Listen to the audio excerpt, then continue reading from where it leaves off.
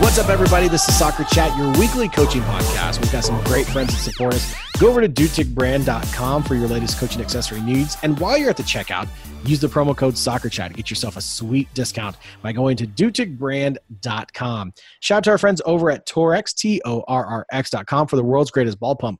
Real talk, Nick. I got a text message today from Scott Phipps. He's like, hey, what's this ball pump thing that you always talk about that you told me about last year and the year before that? Like, what is it? And I was like, the Torrx? And I like put the link in the text message and he saw the picture. He's like, yeah, that's it. He's like, is it worth it? I was like, what are you asking me that? And he was like, yeah, I'm asking you that. Is it worth it? I was like, yes, I have one. All of your friends have one. All of my friends have one. Everybody who listens to the show. The hope is that everybody who listens to the show has a Torrx. Is it really that good?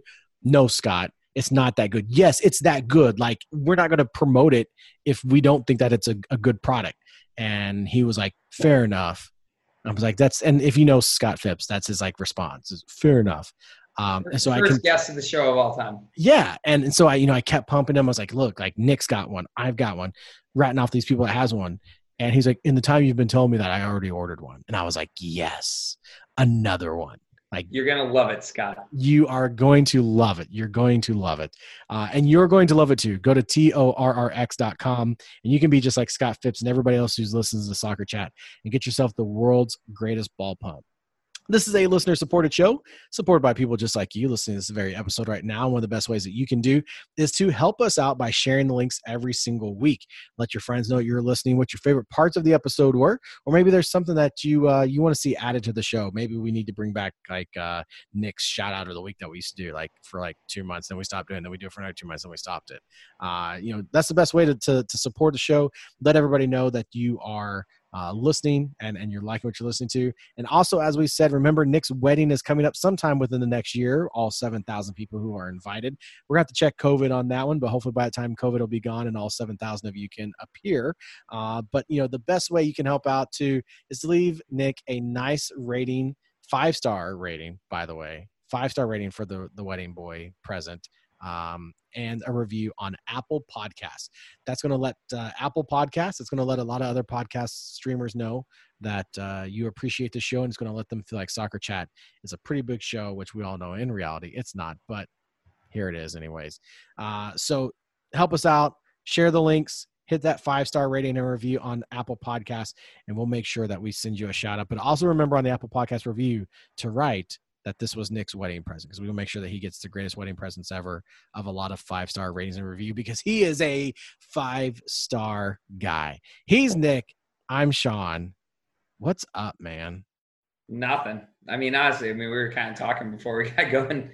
Wish there was new news on any front right now, but it's just there's not a lot of new changes. I hope maybe in a week we'll have some more information to get out. But no, I mean, in the soccer world, I think it's pretty big news, obviously, that the Big Ten and the Pac-12 canceled and postponed their stuff to the spring, which I don't know. I can get it.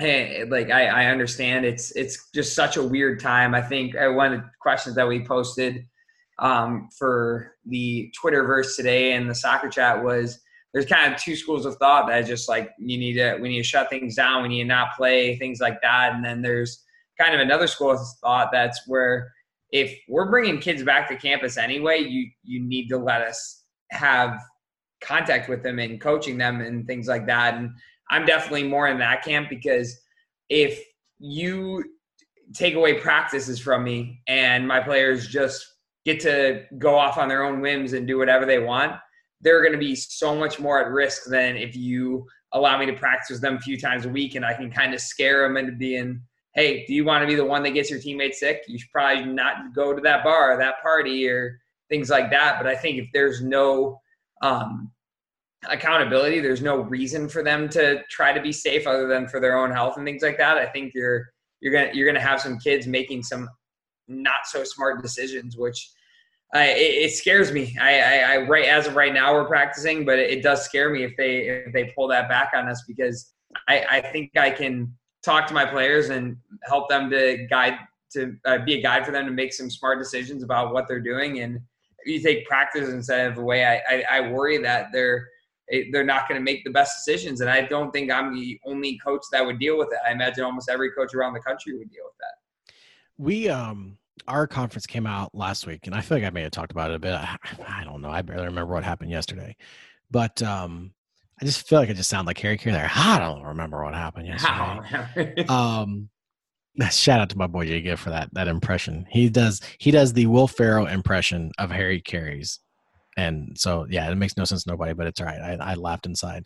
Our conference made the announcement last week to go on full on the schedule. And I know that they got hit with a lot of feedback on that, to where a lot of things have escalated within our conference. And by that, I mean within the states that are in our conference, because there's 5 different states that make up the teams in our conference.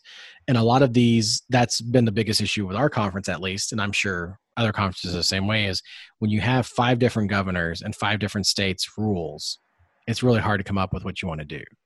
And so, they had made the decision, and I was very vocal and said, I thought their opening line of their statement was really backwards. Because they had said, after closely monitoring the situation from canceling the winter championships and the spring 2020 championships, we feel like now is the best time to play. And my first reaction as just a human was like, well, why is now the best time to come back and play?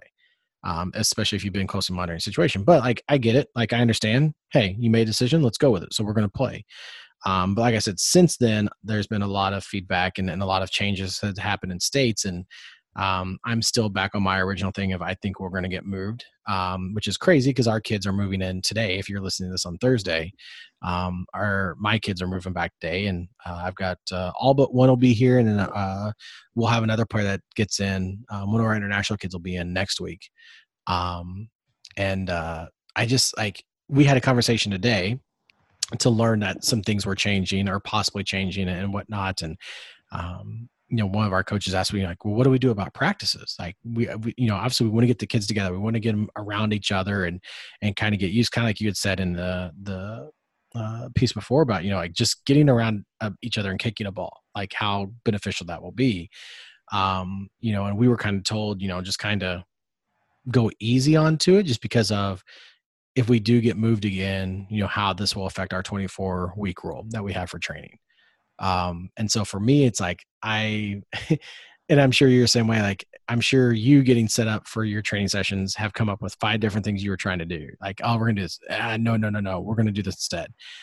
I've literally went through, I think I've had training set up for this opening day. I've had 7 different ones.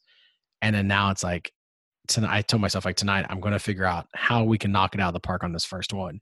And now it's I don't know if I want to even touch a ball on our first practice. Maybe we just hang out and we just talk and we get to know each other more. And we, we find out what everybody's been doing during this whole thing. Because like I said, I want to make sure that we do this right and we get ourselves back into it. And especially if we hear something this weekend that things change, it's going to set us up to be able to really get to know each other. And then once we do start training, we'll be, I'm not going to say well oiled, but everybody have a good feel for each other. Cause I really think that, I don't know, I know your team's gotten together on Zoom and ours has done that too, but I feel like they've really lost kind of their touch with each other, and what's going on with each other's lives. No, I mean, and we talk about all the time. Becky Burley, when she came on the show, she talked about it a little bit too, where even physical touch is completely gone now. And I know she talks about it a little bit in her What Drives Winning talk, but it's when the calmness that you can give someone when you just have a physical touch with them, just a hand on the back, high five, things like that. It's completely lost right now. And again, I know you're kind of like me. I'm a huge hugger. And so these last 6 months have just been bonkers because you don't even hug your family anymore, because you don't want to get them sick. And in the case that you were the one that's carrying it. And I'm so excited to train with them because even though we're not going to be allowed to, as of right now, have skin to skin contact, we're going to have to set up training sessions to make sure that that's not the case. I'm just excited for them to be in the physical presence of each other because I think a lot of their anxiety and stress and things like that are going to go down. I think this is a time. I was talking to another person today, the amount of stress that's on these kids right now. I don't know if we'll even see the repercussions of it right now, but 2-3 years down the road, I think that the repercussions of young males and females right now that are going through this is going to be something that we're going to be working on, and not just now, but in 2-3 years and beyond. Yeah. And speaking of like the repercussions, before we get into the interview, I can't believe you cut your hair again. Why do you keep doing this to me? So this was one I'm like in preparation of, I always do this in the beginning of season. So it's just like, it's a thing for me. I always start my season where I'm going to buzz my hair, and then I'm going to grow it till the end of the year. Like, that's just kind of like my thing. Every August, right around this time, I buzz my hair and I grow it. It just is like, I don't know. I've done it for, 5 or 6 years now. And it's a preseason thing where like, we all have our routines. And for me, it's just mid-August. It's a 4 on the side, 6 on the top. And I do a 4 on the side and 6 on the top is not a buzz cut.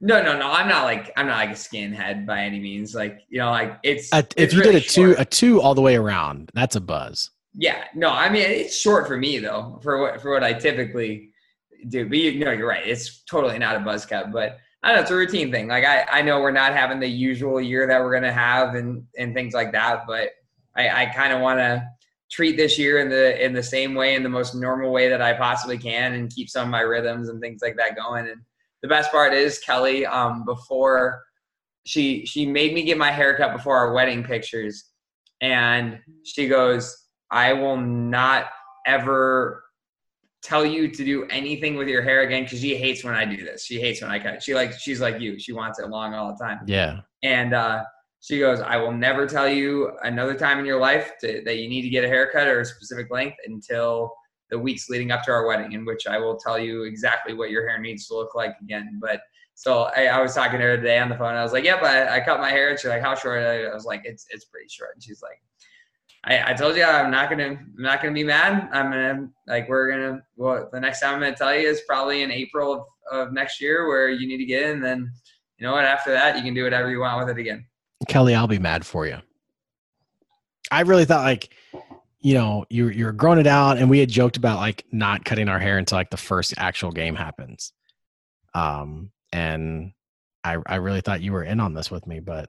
Yeah, no, I like it. I feel like we also have this conversation like every 3 weeks, and that's really like I'm the dad. Like, Nick, I keep bringing this up every 3 weeks because we talked about this. Yes, we have talked about this numerous times. Stop cutting your hair. Yeah, no, it's I don't know. I like it. It's a routine thing for me. It's preseason time, even though it's going to be a weird, different version of preseason. I'm holding to just keeping my life as normal and as consistent as possible with how I used to do things. I'm kind of scared because we have our coach's mugshot pictures tomorrow. Oh, you got some things going on right now. And I was just like, oh man, what am I going to do here? And I was just like, you know what? It is what it is. Like, I'm going to go with it. And honestly, own it. If you don't like it, you get a new one in a year. And I still don't know, and I don't know why I keep bringing this up like every week of hairs and stuff like that. But I honestly don't know when I am going to cut it. Like, I don't know. I'm definitely a hair tie gang. I've got one in my hair, and people at home can't see this, but I've got two. I got a blue and a black one on my wrist, just in case something happens to the one on my head. But I don't know. Like, our school president posted a really awesome picture of his quarantine hair the other day. And if you knew our school president, he's Father Larry. Shout out to Father Larry, gang. He knows what it is. He posted, it was like, during the quarantine, or during the pandemic and the quarantine and everything, you lose track of things. And he's like, I can't tell you the last time I had a haircut. He's like, because you just you continue going through life, and you continue doing what you've got to do to get through. And he's like, things like getting a haircut don't really make any sense to you. And he's like, and I also learned that, when your hair's a lot shorter, you don't have to do a lot of things to it. You don't have to brush it as much. You don't have to, do these various things. He's like, which is why I'm taking this picture to show everyone how I looked when I went to the grocery store, completely forgetting that my hair is crazy long. And it's like Albert Einstein style. Oh, God. And I was just like, that's my guy. Like, oh my gosh. And so from our team account, he got a comment on his page that said that he and Coach Soderling need to do quarantine hair side-by-side pictures, because neither of us looked the same way we did the first time we met. And it's super cool. He's also like, he is you, like he's a priest and you're not, but he runs like all the time. Good for him. That's how you two would get along real well. That's how you extend your life. Don't do this simultaneously. Like, don't do it so you can have extra Coors Lights. But it's one way to make your life go a little bit longer. Gotcha. Well, if you say so. We've got a super cool interview for y'all this week. Episode 150. Holy crap, 150. And man, it's so good. It's so good. And we hope you all enjoy it. As always, he's Nick. I'm Sean. Here's our interview for them. All my life been hustling, and tonight is my appraisal. Cause I'm a hooker selling songs and my pimp's a record label. This world is full of demon stocks and bonds and Bible traders. So I do the deed, get up and leave a climber and a sadist, yeah. Are you ready for the sequel? Ain't ready for the latest? In the garden of evil, I'm gonna be the greatest. In a golden cathedral, I'll be praying for the faithless. And if you lose, boo-hoo. Hey, look, ma, I made it. Hey, look, ma, I made it. Everything's coming up pieces, pieces. If it's a dream, don't wake me, don't wake me. I said, hey, look, ma, I made it. We're starting off with laughs already. We've got a great show this week for you guys. A great interview who has been on the show before. We got to chat with our guest this week back in Baltimore, which now I think because we've been home for feels like a year, feels like it was so long ago, but it really was just doing the math 7 months ago. And this name has been mentioned on our show numerous times, many times. Very prevalent in the Marissa Kresge episode. Very prevalent in there was a couple of summer shows that we did where Nick was working camp with our guest tonight and was in the rooms and still made time to chat with us. But we're so excited just because of everything that's kind of going on. We've been doing different perspectives about various situations and things throughout the pandemic and recently with COVID and things along those lines. And we've got a very, very, very, very, very, very, very, very, very, very, very special guest with us this evening. She happens to be Nick's fiance's favorite coach in the entire world. Yep. I'm willing to go on record and say that. But we have with us the ever famous, the ever popular Paula Wilkins from Wisconsin. Paula, what is going on up in Wisconsin? Probably the same as everywhere else. Not much. As you know, unfortunately, our season just got closed down, like most people's probably that is going on. So we are dealing with that issue right now. But otherwise, just trying to learn about soccer more and more by listening to you guys and different things. So we now stop it. You are not learning anything soccer listening to us. Yeah, I mean, and Sean's statement before that speaks pretty true. I'm pretty sure if my fiance had to pick between me and you to marry, she'd pick me. But for a soccer coach, it would be you 1,000 times over. I would not win that battle. Instead of F, marry, kill, it's now soccer coach, marry. Who are you choosing? I've got to get her a T-shirt or something, right, for the wedding at least. Something for maybe the bachelorette party. So I actually gave her one of your old camp T-shirts, like our camp counselor T-shirts. So she has it's one of her main sleeping T-shirts is one of your Wisconsin Under Armour camp T-shirts. She won't even wear it out in public. That. I can just tell how happy you are about that for sure. But I guess, Sean, I should take a step back and say we missed Nick this year in camp. Obviously, not having camp, it was a devastating year for us, mostly just because of the energy that Nick brings to camp. So I can tell you that was something that we missed for sure. I know Marissa had got me all hyped up and was like, I promise your invite's in the mail this year. And I was like, all right, cool. And then the pandemic started. I was like, I'm not going to get that invite. No one got the invite. Yeah. We did run a local for kids who are not recruitable social distance soccer camp. And I have to tell you, a credit to all the youth coaches out there in the world. It brought me to my knees because trying to teach, I couldn't remember how to teach a kid how to lock their ankle. Like when they come to me, they know how to lock an ankle for the most part. But I was like, youth coaches do not get the credit they need. I give it to them all the time, but it brought me to my knees. And then not being able to tackle or do anything. So it was a humbling camp for sure. So.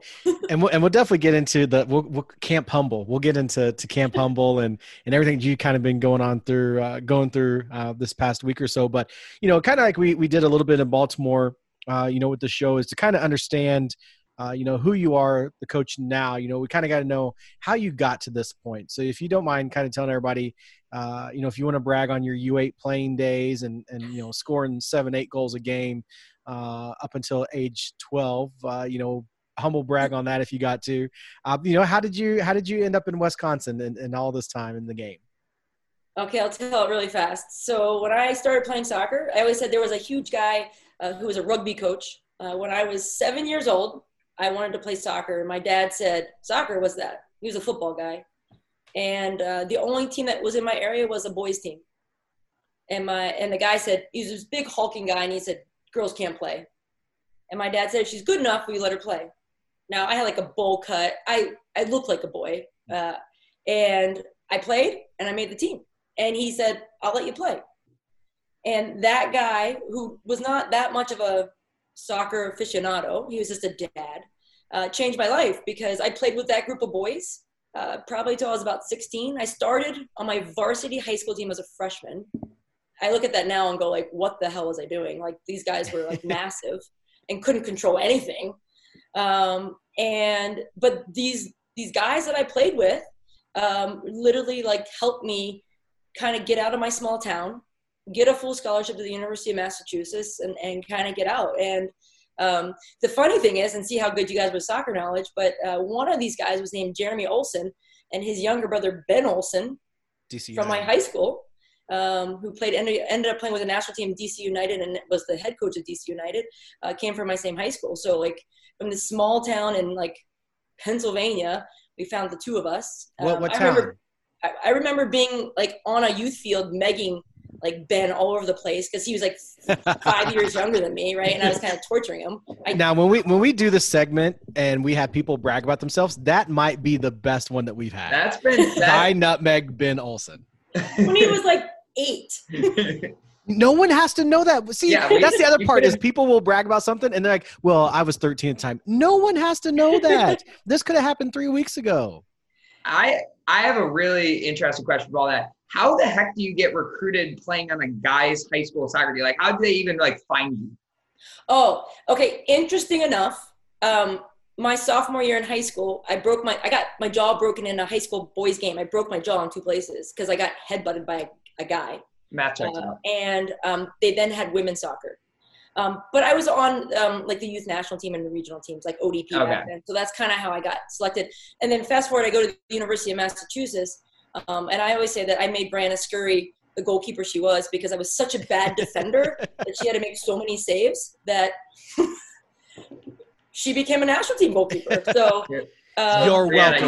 You're welcome. Yeah, I think she owes me some percentage of her salary, but I'm not really sure how that worked out right now. What if she listens to this and sends you a thank you card? She still owes me $50, so I hope she does. So, those are my favorite stories. There was somebody on Twitter the other day. I forget who it was. It's some like Hollywood writer, and his bio is like, Hollywood writer, blah blah blah blah.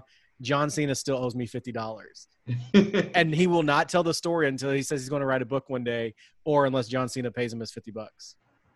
That's fair. I think it's. I'm saying it's a Rana Scurry. So pay up, son. Pay up. Well, and then fast forward years later, I'm at Penn State as the assistant coach, right? So I'm starting there with a new program, and I get a gig being control the ball kids for the World Cup in '99, right? So that's the big World Cup where like people are crying. They're like the Beatles, right? Mm-hmm. And I'm in charge of the ball kids for Coca-Cola on the sidelines, and I have to get the ball kids like marching out with the teams, like. And so like there's a kid who wants to touch Mia Hamm and she's crying, and I'm like, you can't touch Mia Hamm, like you can't do that, right? And the biggest thing is you couldn't have two balls in the field at one time. That was like my whole like stress of that. But like at one point I saw Brian, I was like, hey, and she like ignored me, and I was like, dude, you still owe me $50. Yeah. But is that the best pre-World Cup game conversation ever had in the tunnel?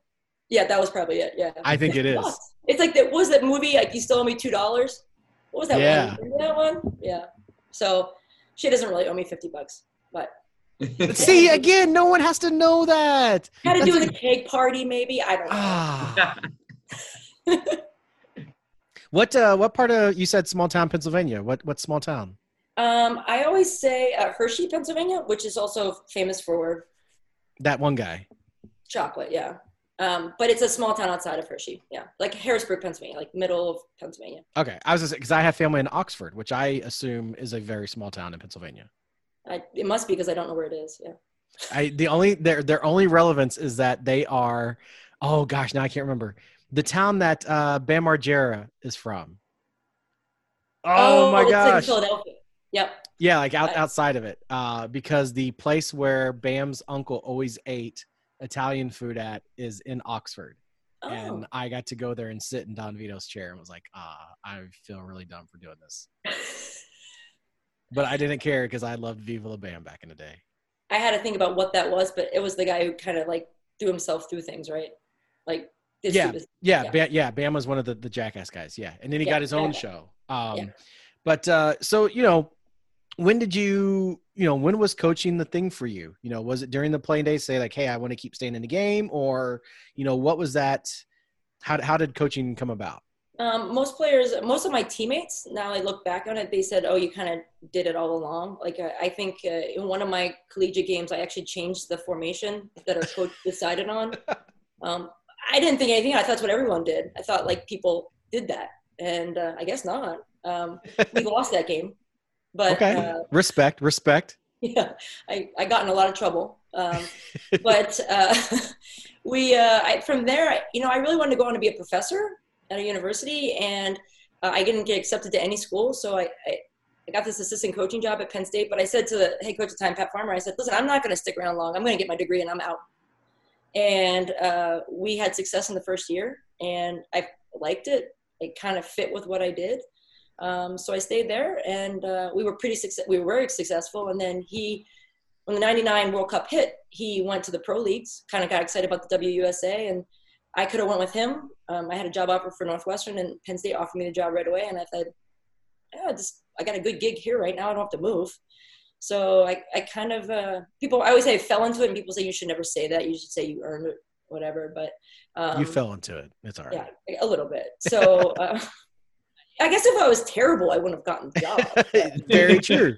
Yeah. Very true. I got the job, and then a couple of years after that, people always ask me, well, why did you leave Penn State? I had 10 big championships, 10 Big Ten championships and everything like that. But I wanted to see if I could rebuild something. I wanted to see how good I could actually really be. I also have been growing up in Pennsylvania and lived in Pennsylvania all my life. Like, I'm not Amish. I got to get out for a little bit. No offense to the Amish. Yes, no. yeah. No, we are not. Amish people, this show is about not offending people. Yes, yeah. Amish people do great work. I love the Amish people. They make great pies. You know what? Their food is good, but I don't know about where you are from and what the Amish do. But their houses and roofing jobs here are incredible. Like, I want them to build my house. Like, it's going to happen. Hopefully, maybe not, but hopefully one day. So you sit here and decide like you want to get into education, you want to be a professor, stuff like that. Well, now you're a professor of football. Have you ever thought about it that way? Yeah, I do feel like I'm teaching all the time. So yeah, that's true. I was just trying to be smart and put an analogy together that probably didn't work. Yeah, I don't know if I'm that brilliant with it, but well, you're on the right show then. I like the interaction with the kids. I think that's what it is. I think I like that part. I shouldn't say kids, the women, the players. So I like that part the most. And you said the challenge of rebuilding something and wanting to see if you can do it. What was it about that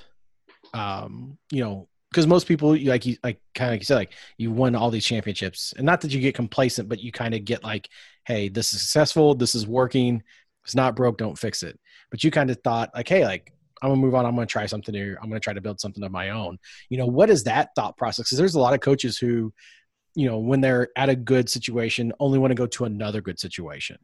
And there are some who, like myself, it sounds like you as well, who we love that rebuilding project. So what was it about, hey, like, I think I can go build something and leave all this glory behind, not behind, but if I'm going to be honest, everyone, part of it was that like soccer had become my whole life, like chasing the winning, chasing all that. And I'm saying I'm not doing that now, but like, it just became all of me. And I didn't want that to be all of me. I wanted to be balanced because I wanted my players to have that balance and to understand that. And I thought this was going to be the hardest move for kind of happiness. Like I wanted to be in a bigger town. I wanted to do those things. And I thought I'd never taken a risk. I'd always taken the safe choice. And I thought like people who took risks were always my heroes because they did it for happiness and balance of life and all that type of stuff. And I thought, this is something that I'm going to do. But the most important thing, and it actually hit me again, yesterday, is that for me, I thought I could always have these relationships with players no matter where I go, whether it was at Penn State winning all these championships or now coming to Wisconsin. And I can watch, when I say relationships, like watching players grow, watching them come in as a freshman, so naive and scared, and this kid coming away from home and seeing them leave like a mature woman who's going to be a CEO of a company like that, I thought could always be something that I could do wherever I wanted, wherever I was.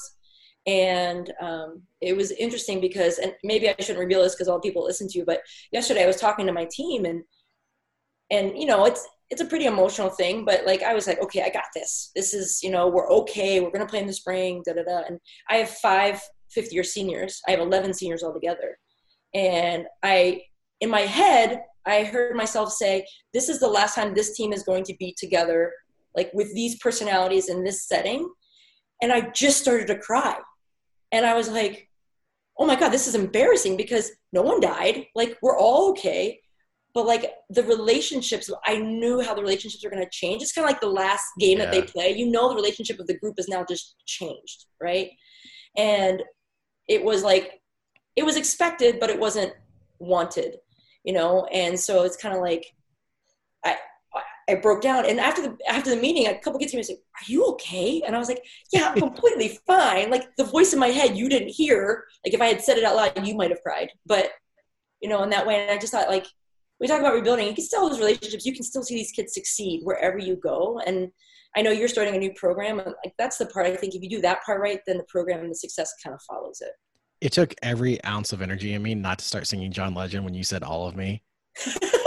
Like as soon as you said it, I was like, all of me was all of you. I was just like, I couldn't get out of my head. Yeah. I don't know. Like, I think especially with that group of seniors too, I mean, like, I feel like I know them, because I've been working camps now for 4 years, and I feel like it's going to be sad for me that they're like not even like working camps and stuff like the last year, because they're just it's a really good group. I mean, you guys just really have an incredible group for that thing. So, I mean, I think all of us can relate with our own teams, but yeah, no, like I was looking at like some of the names the other day of like some of the graduating seniors and things like that. It's just like, holy cow, like, yeah, no, like, I feel like especially with like some of them, I was like, I feel like I know them at this point, just because of all the times that they've been my assistant coach at camps and things like that. Nick, you see him. Nick sees them when they're the most vulnerable. So we convince the freshmen always to come work camp, and none of the upperclassmen do because they know how terrible it is.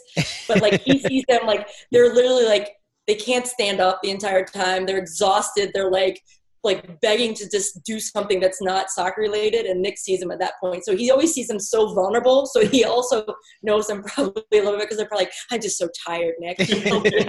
Help us, Nick. Please help us. And he's all bubbly and going for like a 5-mile run, and they're listening. How are you doing it? Is that on the third or fourth run of the day? It could have been the third, but not the fourth. Yeah. Okay. Yeah, I've never done 4, I don't think, but no, I worked one camp with Nick, and I swear, went on 3 runs each day during the camp when he had a break. The problem is you can't like do like super long ones because you don't have time because you gotta get there at like 7, 8 o'clock. So or you just don't do them. Period. Or that's an option. That is definitely an option. I feel like I relate well to Paula because we're like, no, why run? That's too much energy wasted. The best one was the one time I dragged Marissa on one with me in the morning, and like she was so mad at me the rest of the day. Like we're really good friends, and she was not happy with me. Dude, I'm not even your fiance, and when you guys went on what was that walk that you went on? What was that? We did a marathon, a 26-mile walk. I would have murdered you at like a mile. So we were pretty good. You did it by choice? Yeah, we decided we wanted to do it. Like we're just like, we were in quarantine. Like, and you're like some people make bread. Some people like everyone got their like quarantine hobby. And me and Kelly were like, you know what? That's just Saturday. Let's just go walking a marathon is not a quarantine hobby. So she'll get mad at me for saying this, but so we were perfectly good until like mile 23. And then she like her hip and her feet started to hurt. And like, and you guys both know me, like that was that moment where I was like, you know what? I'm going to be energetic. I'm going to power us through this. So we brought like a little speaker and I started blasting Greatest Showman. And there was like one point where I'm singing it and I hand her the mic, and the fake mic. And she was just like, no, not right now. Like she just like, you just need to stop. You didn't read the room well, did you? Yep. No. I was just like trying to be like a. But I don't want to drive 26 miles right now. Do you want to drive 26 miles right now? I don't want to drive. I'm tired after that. I'm like, all right, I'm done. Yeah, no, that was the point where it's like, we just need to get home. Like this is where we need to. What mile did ice cream happen? We did ice cream right at like, it was like 25 and a half. Like we had like the last half mile of ice cream. That was better. She was happier after ice cream. She just needed some food. She must really love you. If she really does. I mean, honestly, like we talk all the time. I don't bring a lot to the table. Like she makes more money than me. She's like, there's a lot of things that like, I don't know, like I'm friendly. And she's like, well, I'm friendly too. I was like, you have a point there. I don't bring a lot to the table. But. I feel like every marriage is like that, where there's one who does bring a significant amount to the table, but the one who doesn't bring a lot, what they bring though is muy importante. Whatever. Reachers and settlers in every relationship. Reachers and settlers. That's the same way with my marriage. Like Casey, there's a lot of things about me that are not like Casey, but what I bring to the table, to steal Nick's quote, like is massive for us as a marriage and as a family. What would that be? That's a good question. I think Casey would say this is the most questions we've ever been asked before. I'm very like it's a different type of interview. I'm loving it. I deflect a lot. It's okay. I try to remember what she says. She says like the same thing about me every year on Father's Day. Like in a card? No, a Facebook post. Okay. I mean, that's basically a card nowadays. Yeah, that's where it matters. You didn't get me a card. I posted on Facebook. Oh, okay. She says that. So I definitely, I get our kids a lot differently than she does. There are, so she's already predicted, because I've already said on the show numerous times, probably before he's 13, Duke and I are going to fight shirtless in our front yard in front of the entire neighborhood. And my wife has now gone on record saying like she thinks her and Quinn, like as Quinn gets older, are going to tussle. And for whatever reason, like I just really get Quinn. I get her emotions. I get her reactions. I know what amps her up. I know what brings her back down. And so like when they have their little quarrels, I step in after a while. I'm like, hey, like, let's think about this. I can't really do the same with Duke, although I try. And most time he just tells, Dad, you don't talk to me. Okay, sure. But I definitely think I am the butterfly. Like my wife's not very social. She's outgoing, but she's not very social. You have to have one of those. Nick, that's probably has to be you. Yes, yeah. Kelly's a little quieter. Yeah. Casey's not quiet. She just like doesn't really. Yeah. doesn't really like Nick and his fiance get to hang out with me and my wife, and my wife was like super social, and I was just like, Really? yeah. Yep. But she also was like, I've never met Nick before, and I feel like I've known him for 4 years. So. Yes. Oh, We're on that's- episode, Paula, you're episode 150. You're like a very important episode. oh, wow. And we've also never said, like, many episodes ago was our 3-year anniversary, and we never did anything for it. We So did we'll never. make this one the anniversary show. What is that? What's 3 years? What do you, I can't remember what you have to give somebody 3 years. You know, is it paper or wood? What is it? I'm Right. sure we can find a piece of paper for you. Yeah, like a blanket, like maybe a blanket. I got plenty of paper around the house. I'm sure we could send something to you. All right, we're going back to Paula now. We're changing. Well, direction Paul here. she never answered. I guess I was going to flip it around. You know, Nick brings what he brings to his Oh, good relationship. call. I bring what I bring to mine. What is it that Paula brings? Oh my God, you're right. I don't know. I have to go back to my Facebook stuff and everything to figure that Yeah. out. I would have to probably say that I can be social when I want. Nick knows this. I kind of like, I'm pretty recluse at camps and stuff like that. I keep my circle very tight, but when I want to kind of come out and entertain or do whatever, I can do that. So I think I'm that part. I'm definitely not the parenting guru. Like, I feel like I'm the, hey, let's do whatever you want to do. I'm like Disney dad in our relationship. So, I'm like, I come home and I'm like, hey, let's hang from the roof. Here, you want some ice cream? Go ahead, take it. I don't really care. So maybe that's what I'm Disney dad. I don't really know. But I was super. Is that what intimidated that by- is called?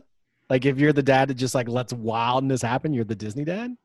have you never heard that before? No. I'm Disney dad. You're right. Are you the Disney dad? I'm the lot of dad. This is what Casey does say about me.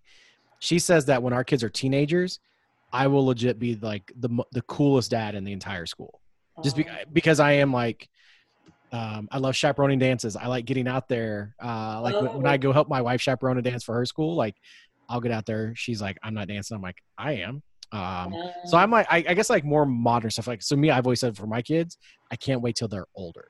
Like, yes, I'm enjoying it while they're younger, but when they hit that like junior high school stage, like that's when your boy's gonna like, my dad's status is just gonna You explode. understand when they're gonna say, "Dad, stop embarrassing me," right?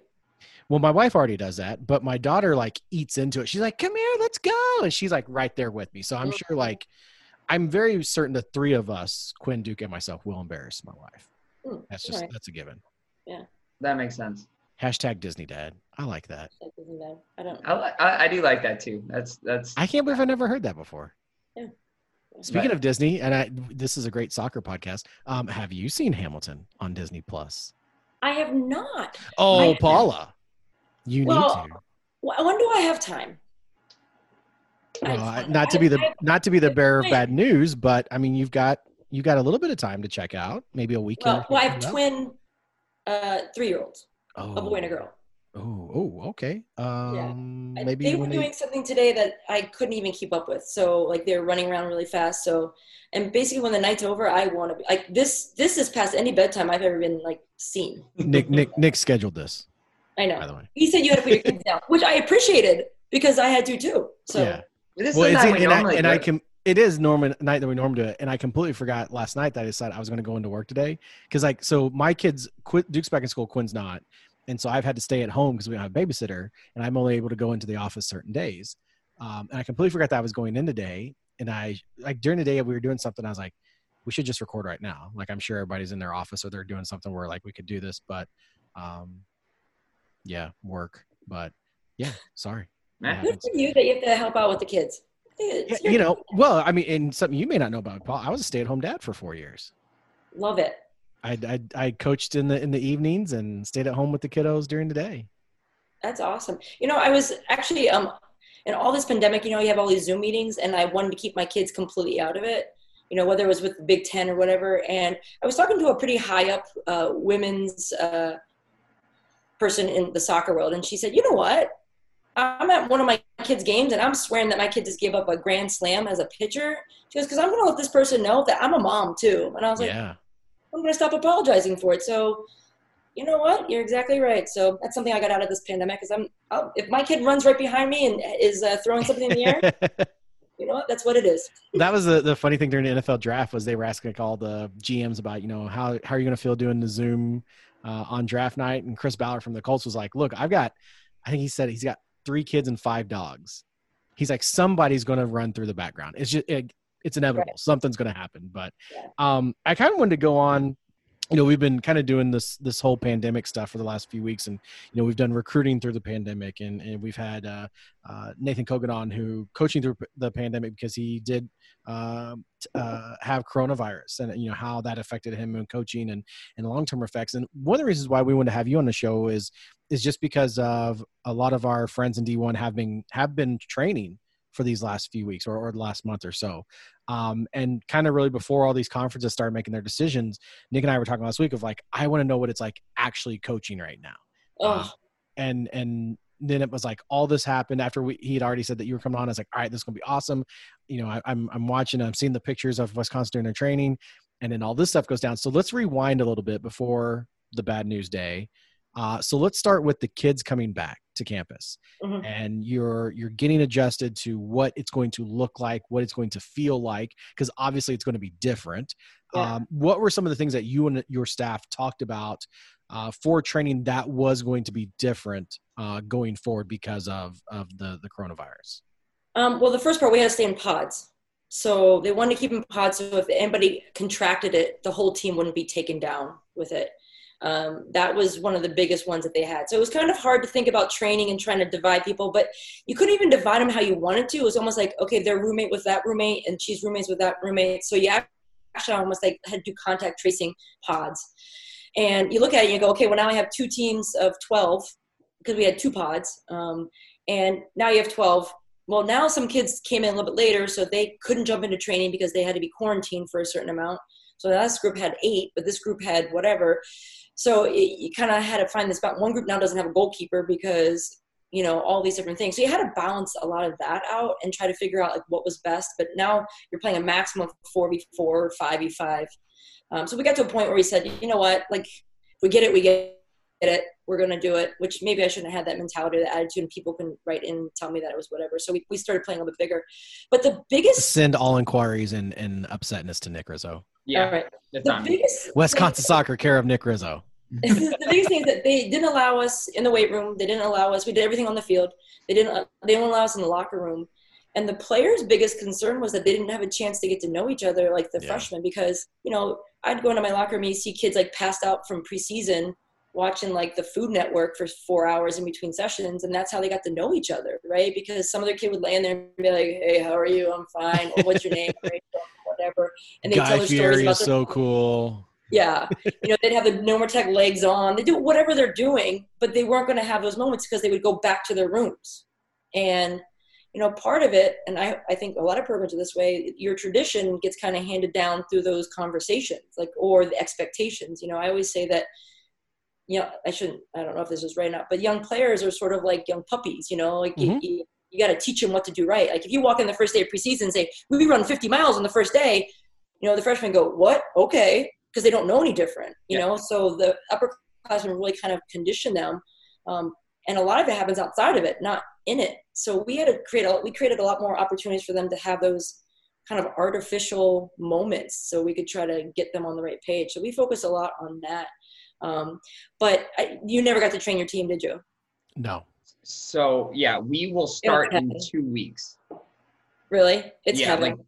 My girls move in tomorrow. Actually, some are already in town, but we have move-in day tomorrow. It was heaven. Yeah. What I've been telling a lot of people is I don't care what type of environment it is. If it's pods, so we have to start for the first 2 weeks. We have to do groups of 10 or less. I don't care. Just for them to be able to get out and see another human being and kick a soccer ball to them is for their mental health right now 100% what they need. They just need to, and it's going to be safe. Everyone's going to be in mask. We're going to hand sanitize. I clean all the balls after every practice. But for just them to be even able to do that, and I saw your practice, the same thing. On the picture you have, everyone's wearing masks the whole time, things like that. It looks weird, but sure, for their mental health and everything, doing that was just changed everything for them. Well, their mentality was up. Everything was up. It was very good.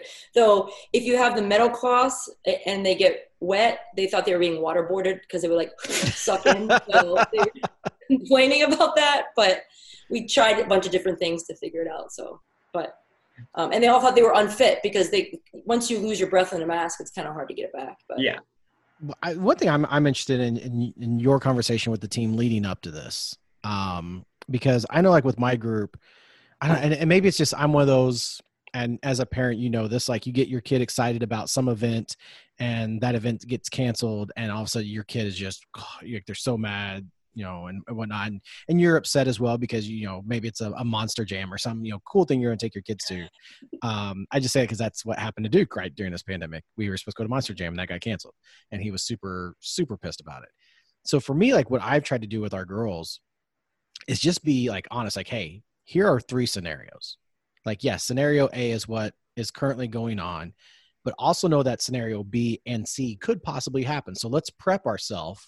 Like, yes, we're going to continue getting ready like everything's going through, but also keep in the back of our minds that these 2 things could happen. So so like I said, I'm so intrigued for your program and other programs like yours in the stature that they are of, what was that conversation that you all like? Was there any talk of like possible choice of, or, possible happening of season B or season C happening, or was it always forward? I went with the forward kind of mentality.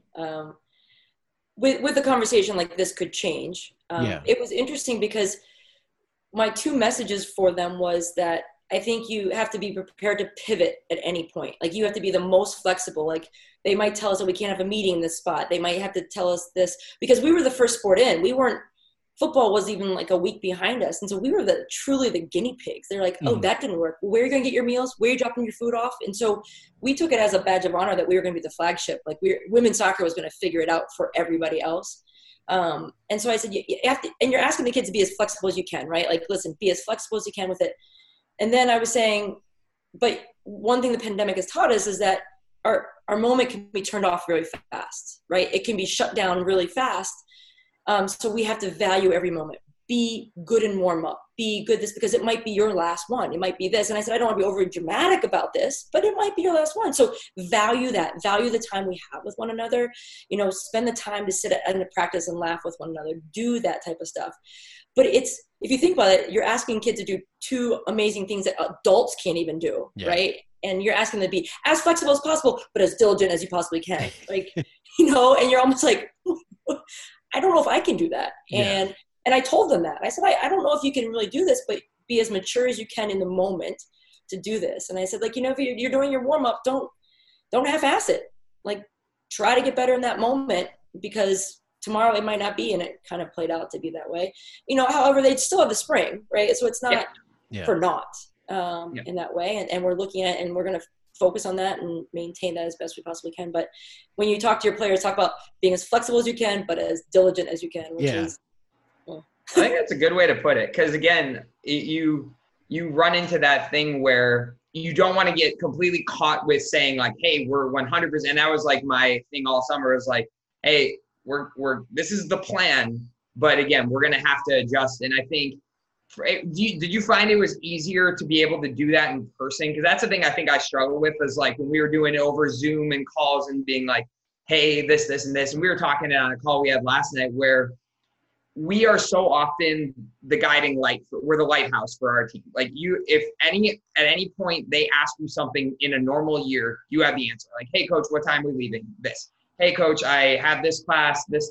What do I need to do? You talk to them and you have the answers. And I think so many of our kids thought that we were withholding information from them just because we didn't have the information to give them. And I think I was walking around with one of our captains, because again, they're not even allowed in our office yet. And so we're literally just doing laps around the school the other day and just talking to her. And you could tell like being there in person and having those conversations gave a completely different, just her reaction was just so much calmer. Did you find that was the case for you? Like being there in person and be able to have those difficult conversations was a lot easier than doing it and having these unknowns over the summer?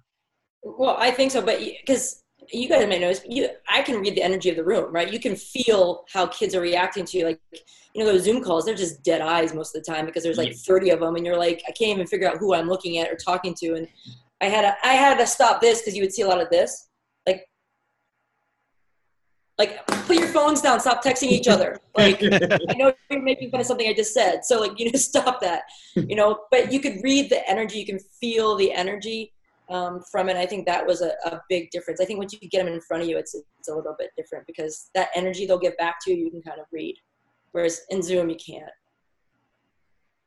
Yeah, no. And again, I think that's been, that's the thing I think I'm most looking, all of our freshmen get here on Saturday. I think that's the thing I'm most looking forward to is just seeing them face to face and just being like, hey, this is all crap right now, but we're going to do it together. And we'll make sure that no matter what happens, you're going to get out of this on the other side. And so that's definitely been I'm really looking forward. Like, I've been counting down the days all week to be able to like just get them here in person again, for sure.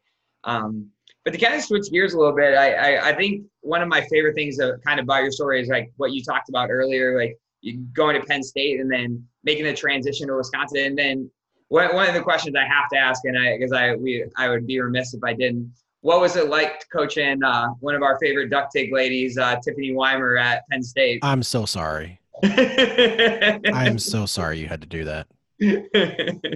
You know what? When you're in it, you don't understand it until you get out of it, and then you see it from a different light. I think every player is so unique and so special especially and I don't want to say this to make her head any bigger than it should be, but when you get to coach a special one, something a little bit different. And I was talking to a recruit who she coaches now, and I was talking to her, and I said, Tiffany's fitness was terrible. I used to run with Tiffany, and I'm a terrible runner, and I have to like pull her. She never passed the fitness test, and the kid was shocked. The recruit was shocked that Tiffany wouldn't pass the fitness test, and I was like, hated Tiffany because she would score 28 goals in a season, but couldn't like even close to passing a fitness test. But she was, by the way, she's the original princess. So she actually prepared me because Rose Lavelle became the next princess because they both kind of needed a little bit more love, a little bit more. And to be honest, it was more my assistant, Tim, took care of Tiffany a little bit longer. Do you know if she didn't wear the headband, it was like kryptonite. Like if another team knew they just had to take the headband off her head, she would implode. Wow. In between 2 NCAA games, Tim lost her headband at the laundromat. And she imploded. And I, as young head coach, screamed at him. I'm like, how could you lose her headband? And we saw all hope of making the Final Four completely gone because she was literally in a corner rocking back and forth because she didn't have her headband. Maybe that's the problem when I talk to her. She doesn't have a headband on. She should put the headband back on again. Yeah, you know what? I think next time I can get around her, I'm going to bring her headband Superpowers. back. Look, talk to me. Put this on first, then talk to me. It's the cape. You need the cape. Although I do have on record, she sent me a DM that she really liked something of mine and was like, I want you to know this is a great idea. And I was like, oh, well, thanks. And then she was like, by the way, this is Tiff. And I was like, oh, what? I know it's hard, right? Nice. It is. I just want to make a note of this real quick before we keep going, Nick. We went 40 minutes before someone even said the name Rose Lavelle. Oh. We're here to interview Paul. We're not here to interview Paula about I was trying to see if we could go the whole time without saying it. But Paula opened Well, I kind of related. I'm sorry about that. But no, that's all right. About Tiffany. So I don't know. Maybe I shouldn't tell the story, but Tiffany. No, please do. When I was at Penn State, we would beat teams by a lot, right? Like, and at that time, because whatever. And so I would bring Tiffany out of the games because if we were up 6-0, there was no reason to keep her in the game. But her mother really wanted me to keep her in so she could break all the scoring records, right? But I didn't want to do that. Like, I wasn't that type of coach. I think we beat Iowa one year 9-0, way back in the 90s. And so I saw Tiffany the other day, and she said, Paula, I'm so thankful you brought me out of games. And I was like I was shocked. I was like, what? And she goes, I know my mom was upset with you, and she still holds a grudge. About, I don't know, maybe 17 years later. But she said, I knew that by doing that, I probably avoided injury. And I was like, I didn't know that as a coach, and I wasn't doing it that reason, but okay, you're welcome. Again, people don't, you should have just looked at her like, yeah, that's what I was doing the whole time. Exactly why. So yeah, her mom still holds it, I think, a grudge on me that I didn't let her play that entire time to break all the records. But the best story about Tiffany, we were playing Minnesota, and she was about to set the record with Christine Sinclair for the number of games consecutive scoring a goal, right? It was like 18 or something like that. Like Brandy Chastain had held the record before that. But Sinclair hadn't scored that night. So if Tiffany scores that night, she holds the record completely by herself.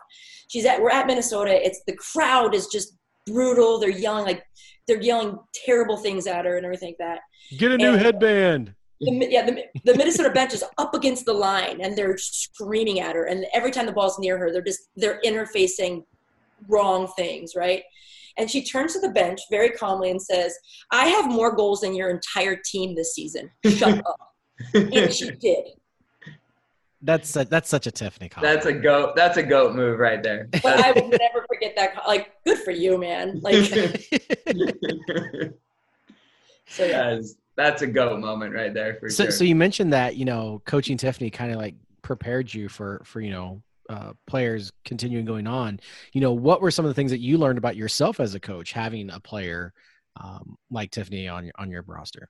A lot of people probably won't agree with me, but I think goal scorers have to be protected. They do things that thank you others don't, and sometimes it looks lazy, but sometimes it's how they kind of read the game to do things a little bit better. And then when they don't score, people get mad about it.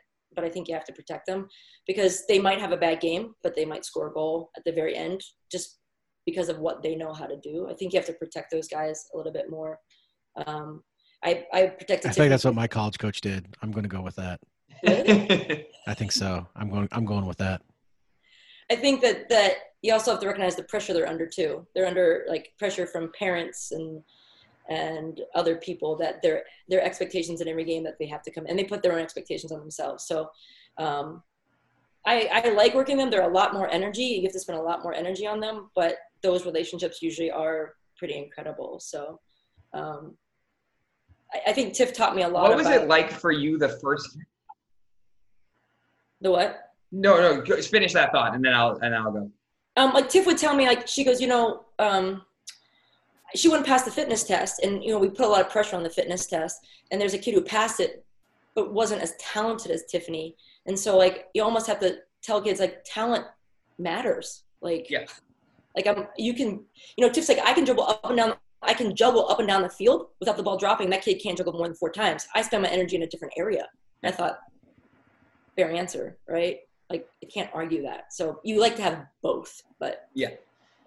No, and that's tough. I mean, I think when you have players like that, yeah, I mean, we always say that like you treat them fairly, not equally. Like you treat every player with a certain level of respect and decency and stuff like that, but you can't treat everyone the same because everyone's different. They're a different human being. But kind of transition to that, I know we talked about this a little bit in the show in Baltimore, but I just think it's such an important story to bring up because I think it reveals kind of your character as a person, and it's a difficult thing to do, and I don't know if I would have been able to do it in your shoes. But yeah, how do you hire Nick every year to work your camps? That is that is a commendable personal thing to do. Real. That's number one question. I sneak in. They say it's like, oh, he's here again. I guess we'll keep him around. But yeah, no, like for you, when you first get that call from Jill Ellis about Rose Lavelle, and Roosevelt at the time was very injury prone and had a few things that you thought that she needed to improve before she was ready to be a national team level player. Like, what was that conversation like with Jill, and what was that conversation like with Rose following it? Because I know at the time I've read articles, it wasn't probably your favorite moment as a coach of all time. I know. I thought something was going to be thrown at me or sent to me, and I thought she was going to walk out and not play the rest of the season. That's what I thought was going to happen to me. But I actually remember the phone call because I was driving back from a recruiting event talking to Jill. And I'll be honest, Jill wasn't very happy with me. She wanted Rose in right then and there. Like, that's what she wanted. And I was like, she's not going to perform. Like, she's tired. She's mentally tired. She's physically tired. You're not going to get her out of it. And I actually think somebody from Stanford went in and got injured, actually, during that time period. And I just thought it wasn't the right timing for her. So, but I also thought that Rose needed to hear the message from Jill because I had been banging my head for a while with it. And not because Rose we didn't have a relationship. I think she had been successful without changing it, but she didn't understand that changing to the next level was going to need another change, if that made sense. Like, I think you all probably have players like that. Like, got to change one. Well, I'm okay with where I'm at. Well, okay, that's fine, but how can you get to the next little part? Like, what are you going to do? And I think that was what I was trying to get across from her. And you know what? The story is great because it worked out. Part of it, Rose had a relief because she knew that Jill would still bring her in, not coming in that time. So she knew that she had another opportunity. And I think that relief actually helped her start to play better again. So, because otherwise I didn't think she was going to be worthy of the way she was playing at the time. No. So you should get 3 thank you cards every year. Brianna, Jill, and Rose. And Tiffany. And 4, yeah, absolutely. 4 thank you cards every year. I'm waiting for it's amazing. Rose is somehow scoring for the national team at the same rate that she scored for you guys back in the day. She never scored for us. I know. The biggest funny thing was that she would take corner kicks for us, and she was injured a lot, but the ball against Ohio State, I think the ball hit the track more than it actually hit the field. And I said, "You're taking set pieces for the national team now? What?" Oh, I know, Paula, I know. But seriously, you couldn't get it on the field? But now you're whipping him on in the World Cup? Okay. Yeah. She's like, will you ever – she came back to visit, and she's like, I never want to come back and be humbled. I just come back here. I guess I just get knocked down all the time. I was getting ready to ask, when you're watching her play, do you ever send a message after game hey, good game, but – That is true. Yes. That happens, yes. That is incredible. I'm more of a hype. I'm more of Disney dad now. I'm more of a Disney dad with her. And I'm like, good job. Well done. You were okay. No, that was all right. No, it wasn't spectacular, but you did okay. Yeah. No, honestly, one of my favorite moments from last summer was we were at your camp during the day of the World Cup, and you guys had pushed, you had done signups, but you had pushed it so everyone could watch the World Cup. And so I was with you and Marissa. We were in whatever that dorm room is. We kind of snuck away to watch the thing. And I remember as soon as she scored that goal, Marissa turns to you and goes, I'm never going to get a text back ever again now. She's never going to respond to my text anymore. But she seems incredibly humble and again, seems like a person that will probably still respond to Marissa's text every once in a while. You know that she called us that night though. She called us that night from France. Yeah. It wasn't coherent, but she did call us. She had had a few of these at this point. No, that team does not drink those things. Budweiser, I do not drink Coors Light. The Diesel. That's if the Mua sisters will let them have any. I was gonna say after Houston celebration, I don't know if there's any Bud Light left in Texas right now. Seriously, good for them. The Mua sisters I think they're stock owners in Anheuser. I didn't know we could drink on this show. I would have brought my own. Oh yeah, no, totally allowed. Yeah. It's how you get in the mood. Me and my ice water, but you got a Stella poster back there. I do, and it's from what's now the International Champions Cup or whatever it's called now. I actually got that in Baltimore at the Chelsea AC Milan game. My cousin took it off of a bar barricade for me. Thank you, John. And you guys were talking about Rose. So my daughter and I got to meet her this past fall. Right after the World Cup, she was at the Louisville Duke women's soccer game, and it was really cool. Quinn got to talk to her for just a little bit, but you would have never assumed hey, this is the superstar that we think that we see on TV or anything like that. How much time she spent with every little girl that was in line, talked to every parent that was in line, and it was just so cool. I really. As someone who didn't really know of her that well, other than, hey, she's a fantastic player, to actually get to see her, even from a distance of her, the human, really sold me on her. And we're so pumped. Quinn's got her picture signed in her room. And I was I'm going to put this up in my office too. So I got one and put it up in my office. And it's also kind of cool because it's Quinn's, I think, is when – I wish I could remember what game Quinn's picture is from, but I made mine is right after she scored the goal in the final. And it's her on the ground screaming, celebrating. And one of the things is when our players and our recruits have come in my office and seen that picture, it's oh my God, do you know Rose Lavelle? And I'm like, no. I stood up and I got her autograph. But I'm but this picture though inspires me. Here's somebody who's worked her way up. This is in the World Cup final, and look at that emotion.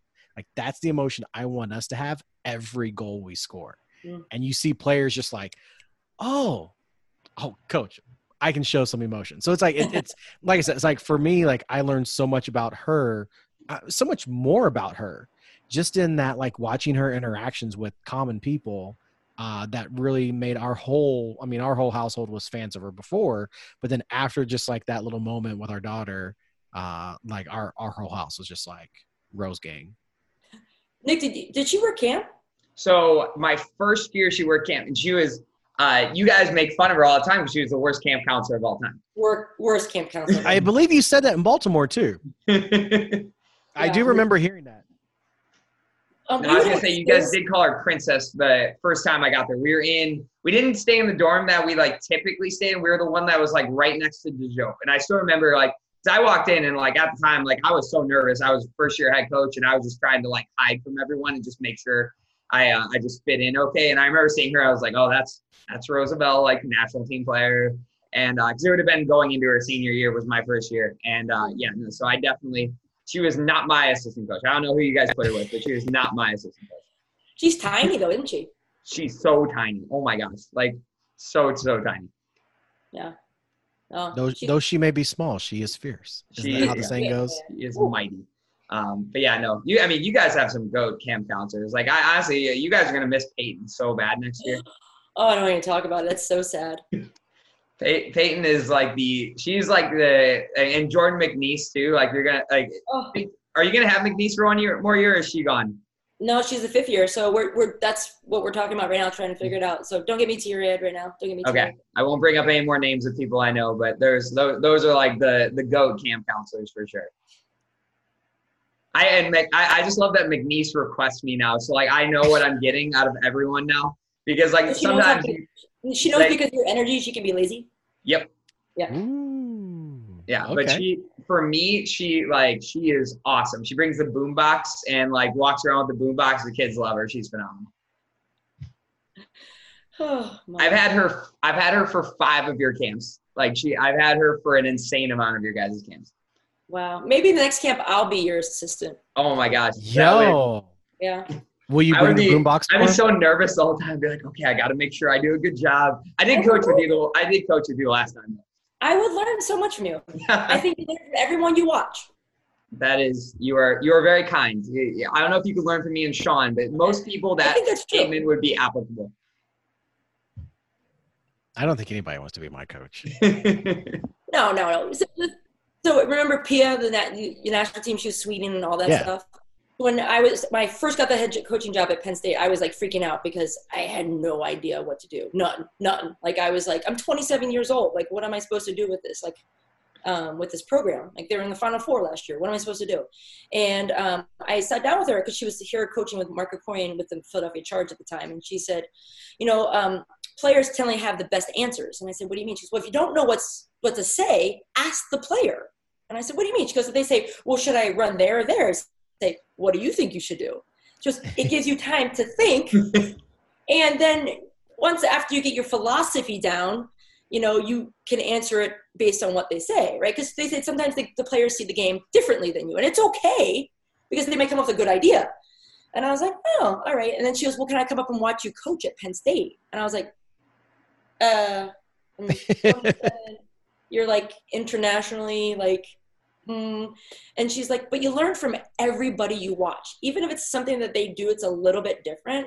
And that's why I love going to watch club coaches because I think they're brilliant. I think that some of the things that they do, like you just hear them say something that you think, oh, that makes sense. That tone, that word, and you ingrain it to what you're going to do. And I think that's really awesome. So I love watching other people do stuff. Nick, I've watched you do your stuff. I can watch it from far away and I have an idea of what's going on. So I got to coach you do the last camp and you sent me a really nice message afterward that like literally made my head like bigger than this room. And so it was a good day for me that day. Yeah.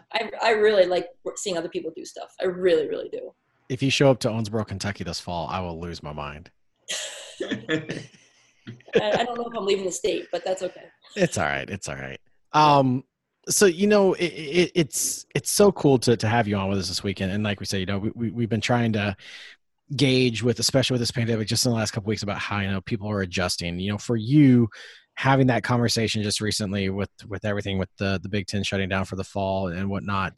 What's now the adjustment for you going forward? What is obviously, I forget what AD I read said, that was one of the the worst days and the strangest days of their career. But when they went to bed with a clear head saying, okay, tomorrow we get back to work. We're going, like, we start day one tomorrow on what we're doing going forward.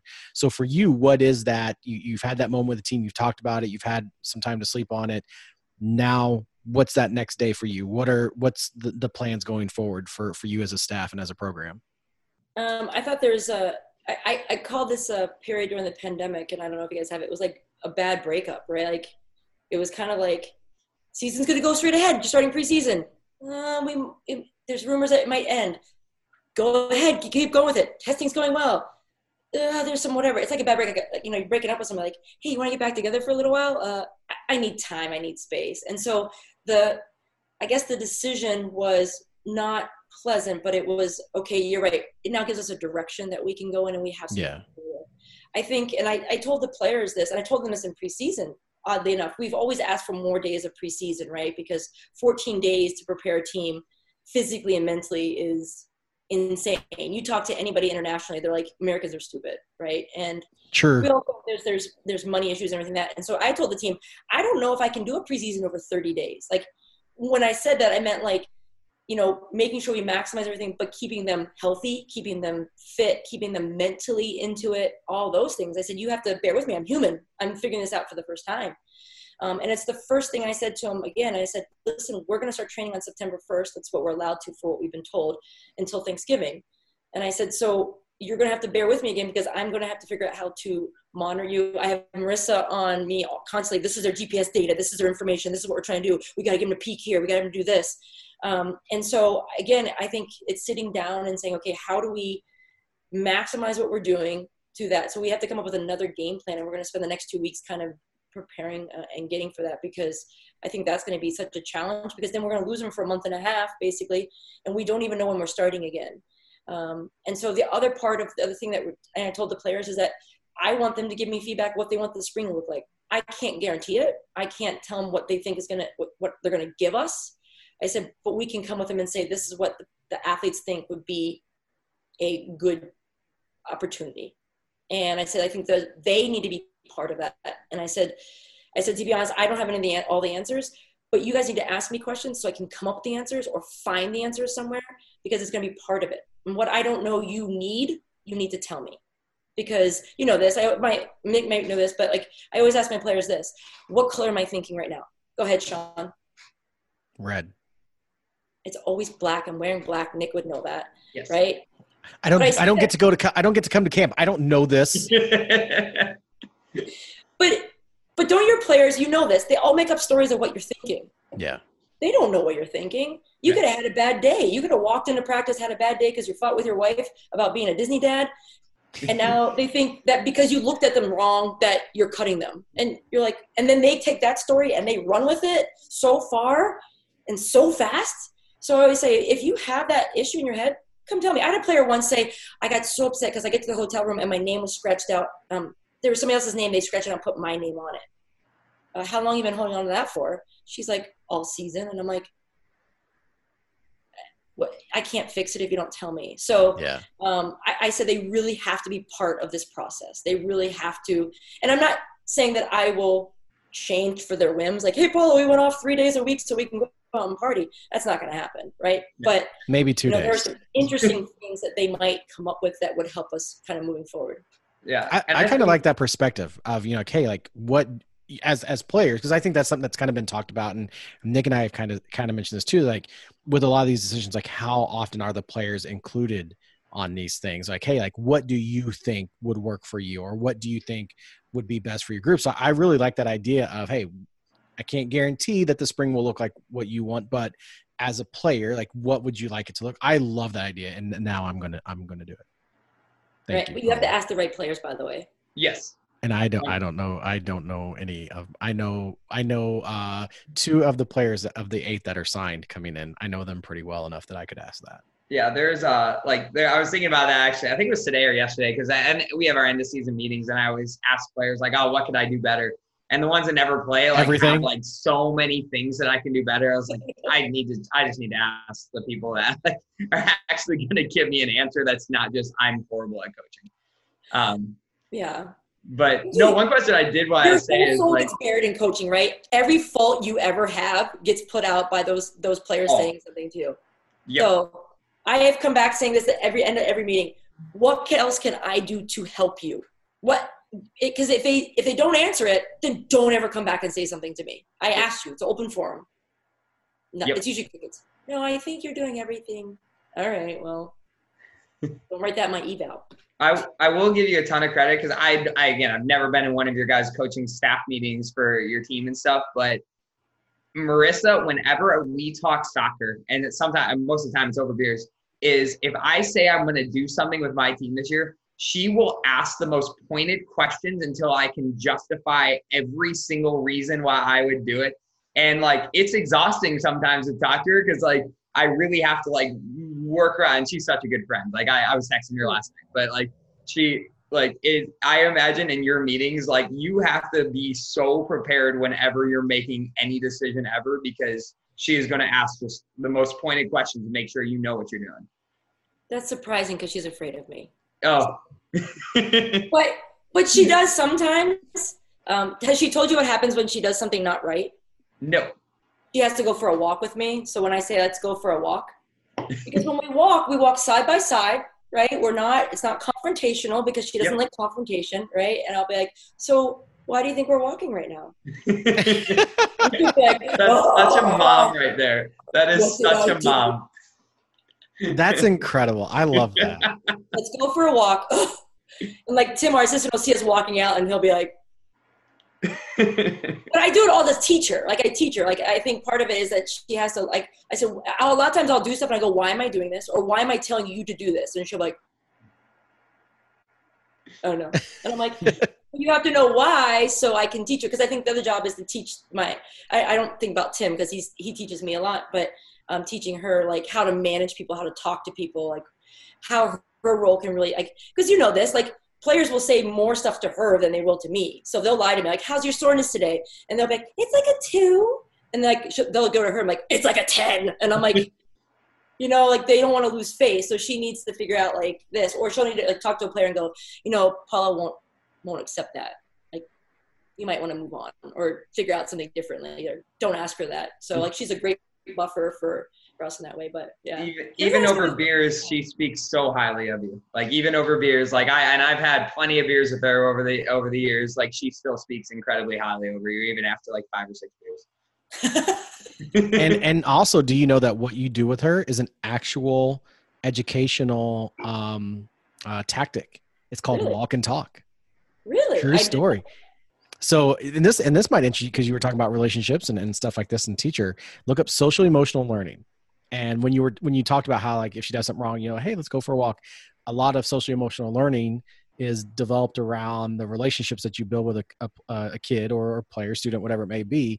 And part of the interaction when a problem has occurred is the walk and talk form of figuring out what the problem is, solving it, or coming up with a solution to whatever the issue may be. Wow. How smart did I just sound right there?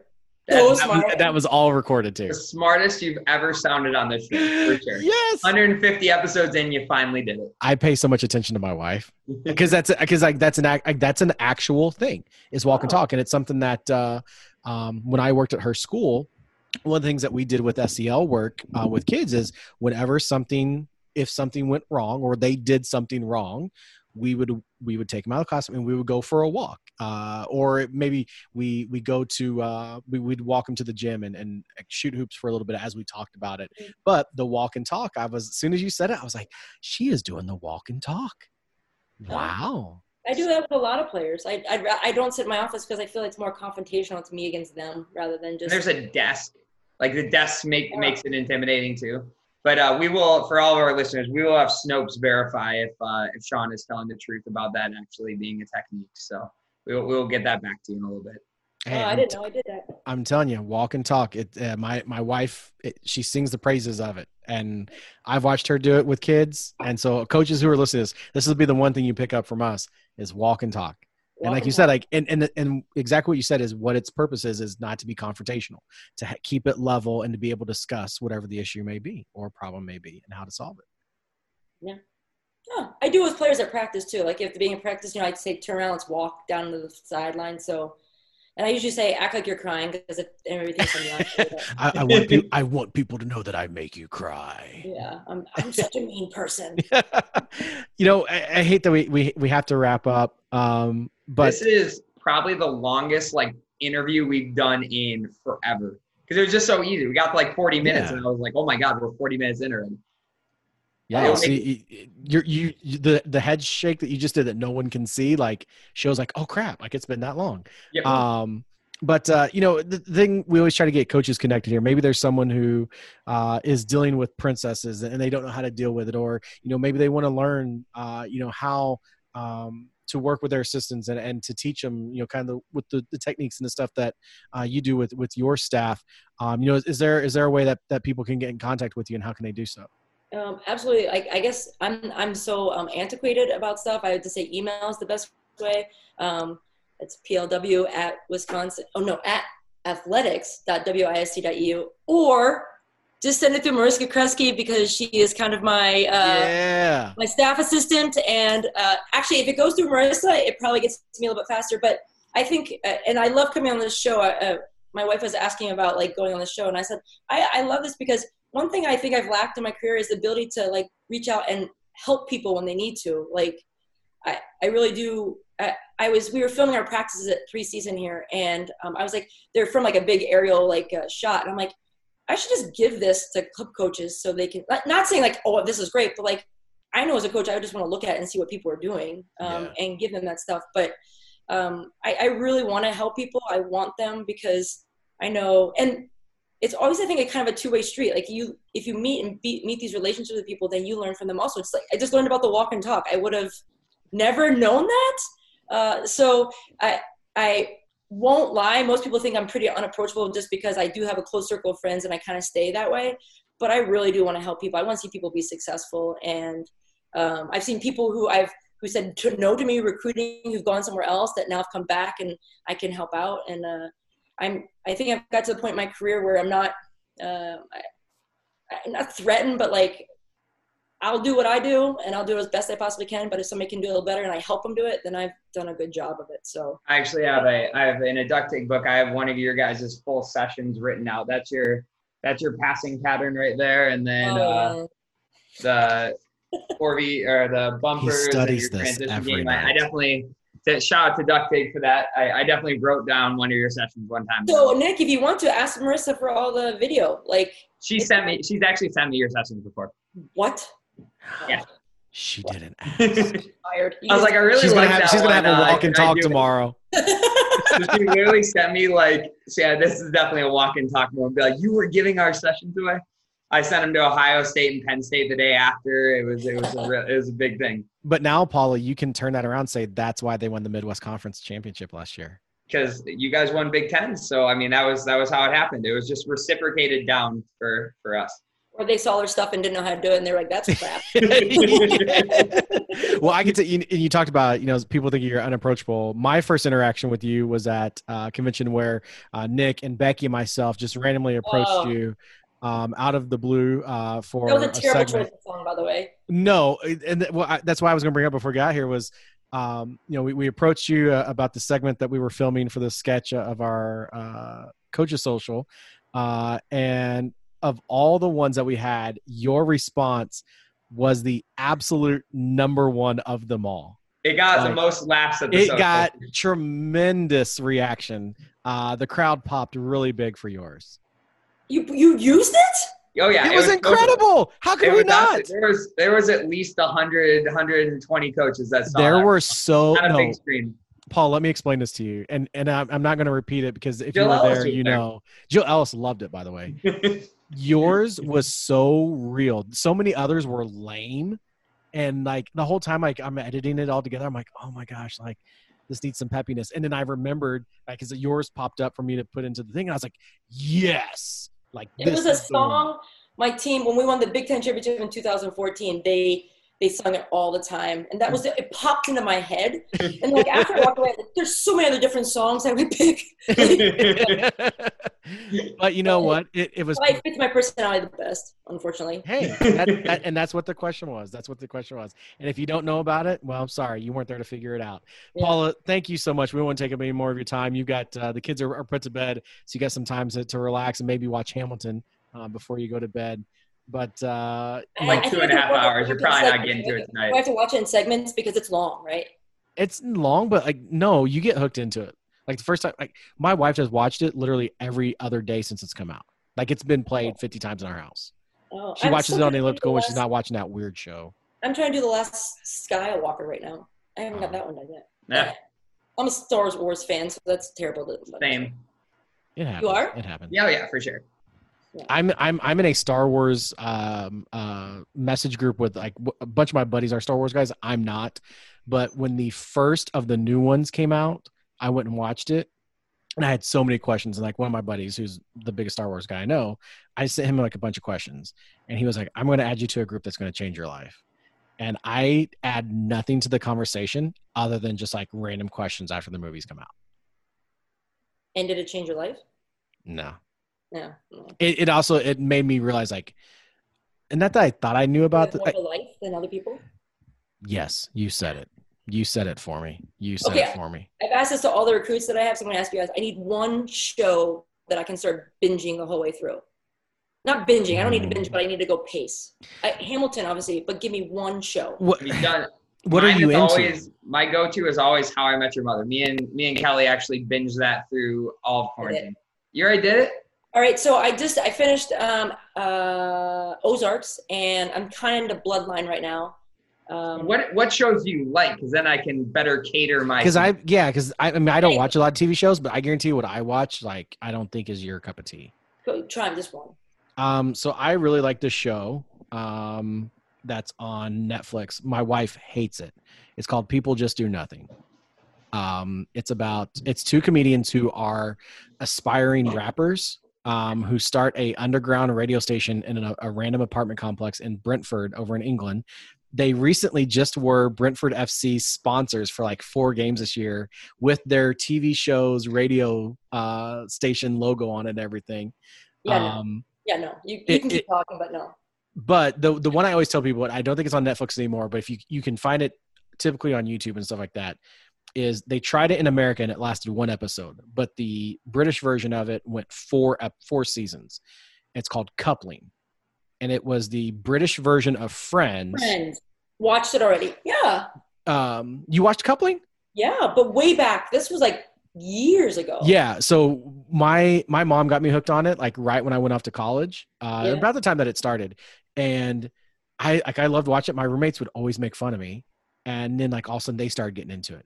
Well, then all of a sudden, like my mom, this is to date it, would film the episodes on VHS for me and send it up. Wow. And so we would have like massive coupling parties at our apartment, a bunch of 19, 20-year-old kids all sitting around like cracking up crazy over Jeffrey. Oh, yeah. Jeffrey. Yep. I did see that one. So Nick, give me your suggestion. I'm trying to think now. I'm trying to think of shows that I've watched all the way through. I'm not good at like watching shows like from start to finish. I don't know if you've done Game of Thrones. I did that one. I did The Wire. Did you do House of Cards? I've done House of Cards. Have you My done wife's The Wire? done House of Cards. Yeah. The Wire? The Wire? Have either of you guys ever seen that? No, my dad liked it. My dad liked that one. Before I joined the staff at University of Evansville, that's what they watched on every road trip for like the previous 2 years. It's interesting because I like it because it gives a perspective to like both sides. Like there's good and bad guys of both the police and the people on the streets. Like there's people you can root for and root against. So it doesn't have like a bias for who's the good guys, who's the bad guys. You kind of have to figure it out for yourself. So that's why I always like that one. The Wire it is. Yeah. The Wire. It's good. Honestly, it's older too. It would have been like, I think it was like when I was in college. It would have been like 2006 to like 2009. Better than Selling Sunsets or something like that. So. Yeah. I really think the only show that I ever like binged watched like in this like Netflix era is Glow. I don't even know what Did that you is. like that? I did. Yes. And it was actually it's really good actually. Really, I got to like the first half through the first episode, and then I kind of, because I was in the Breaking Bad stage at that point. Yeah. I like Breaking Bad. So I have done Breaking Bad. That's a good one. I like I said, I don't watch a lot of like shows. I'm more of like an events guy. Like I'll watch games or something like that. But yeah, Glow was like the last one that I like binge watched. I remember I watched one of the seasons in like a day. Did you do, Paul, have you done Cheer on Netflix yet? Oh yeah, I didn't, but It was interesting. No, it wasn't. You didn't like it? I like honestly, like I watched it and I was like, like this is like I'm interested. Like the coach and everyone's, it's kind of crazy. Like they're just nuts, like down there. It's absolutely crazy. That's true. Thank you guys for having me on. I feel honored. I really do. No, You're honored. episode 150. It's a big 150. deal. People can't see this, but she's like celebrating with the arms up in the air and Just the Roosevelt. doing the. Yeah. Do you ever like find pictures of her face celebrating and like send her a selfie of you making the same face? No, but I think our kids were really young, and our son had his, like, he was like 1.5, or no, maybe he was like 6 months old, and he has hands up like that, and she had a celebration like that. So that was about it. But no, I had an interview with her today with the Big Ten, so that's what I had that. Oh, this morning. cool. Nice. I think she's coming out with big news today anyway. So. Ooh. That'll be interesting. I mean, Sam. Well, I mean, this is playing tomorrow, so yeah. Yeah. I don't know if she actually did sign or not. Exclusive. No. I haven't seen it anywhere, so I'm not going to say anything. But you could read. But it's the worst kept secret. Yeah, you guys know. Yeah, everybody's known for like 2 weeks now. All right, where? City. Yeah, maybe. Possibly. I didn't say Well, which we heard a city. I just said a city. Because I said, did you watch the Prime video, right? Because I was like, you're going to be walking through all that. Maybe you should watch it. Yeah. Right? Yeah. Become homies with Kevin De Bruyne. That's what I said today. Right? I didn't know him. I would totally get to know him. Jose Mourinho's biggest mistake. Like that guy. One of my faves. He's so good. Mourinho or De Bruyne? De Bruyne. Okay. Yeah. That kid's, I think he's the best player in the world. I don't care what people say. He's so good. Top 3 for sure. Yeah. Not okay, and your top 2 are Liverpool guys. It's 2 Liverpool guys, and then No. I'm De brutally biased, but I'm not dumb. There are some who may question that. But no, as we get out of here, Paul, again, thank you so much for coming on with us, and let's try to do this again on episode 300. We'll remember that one, and we'll double it up. Woo-hoo, double it up. All right, guys. Thank you so much.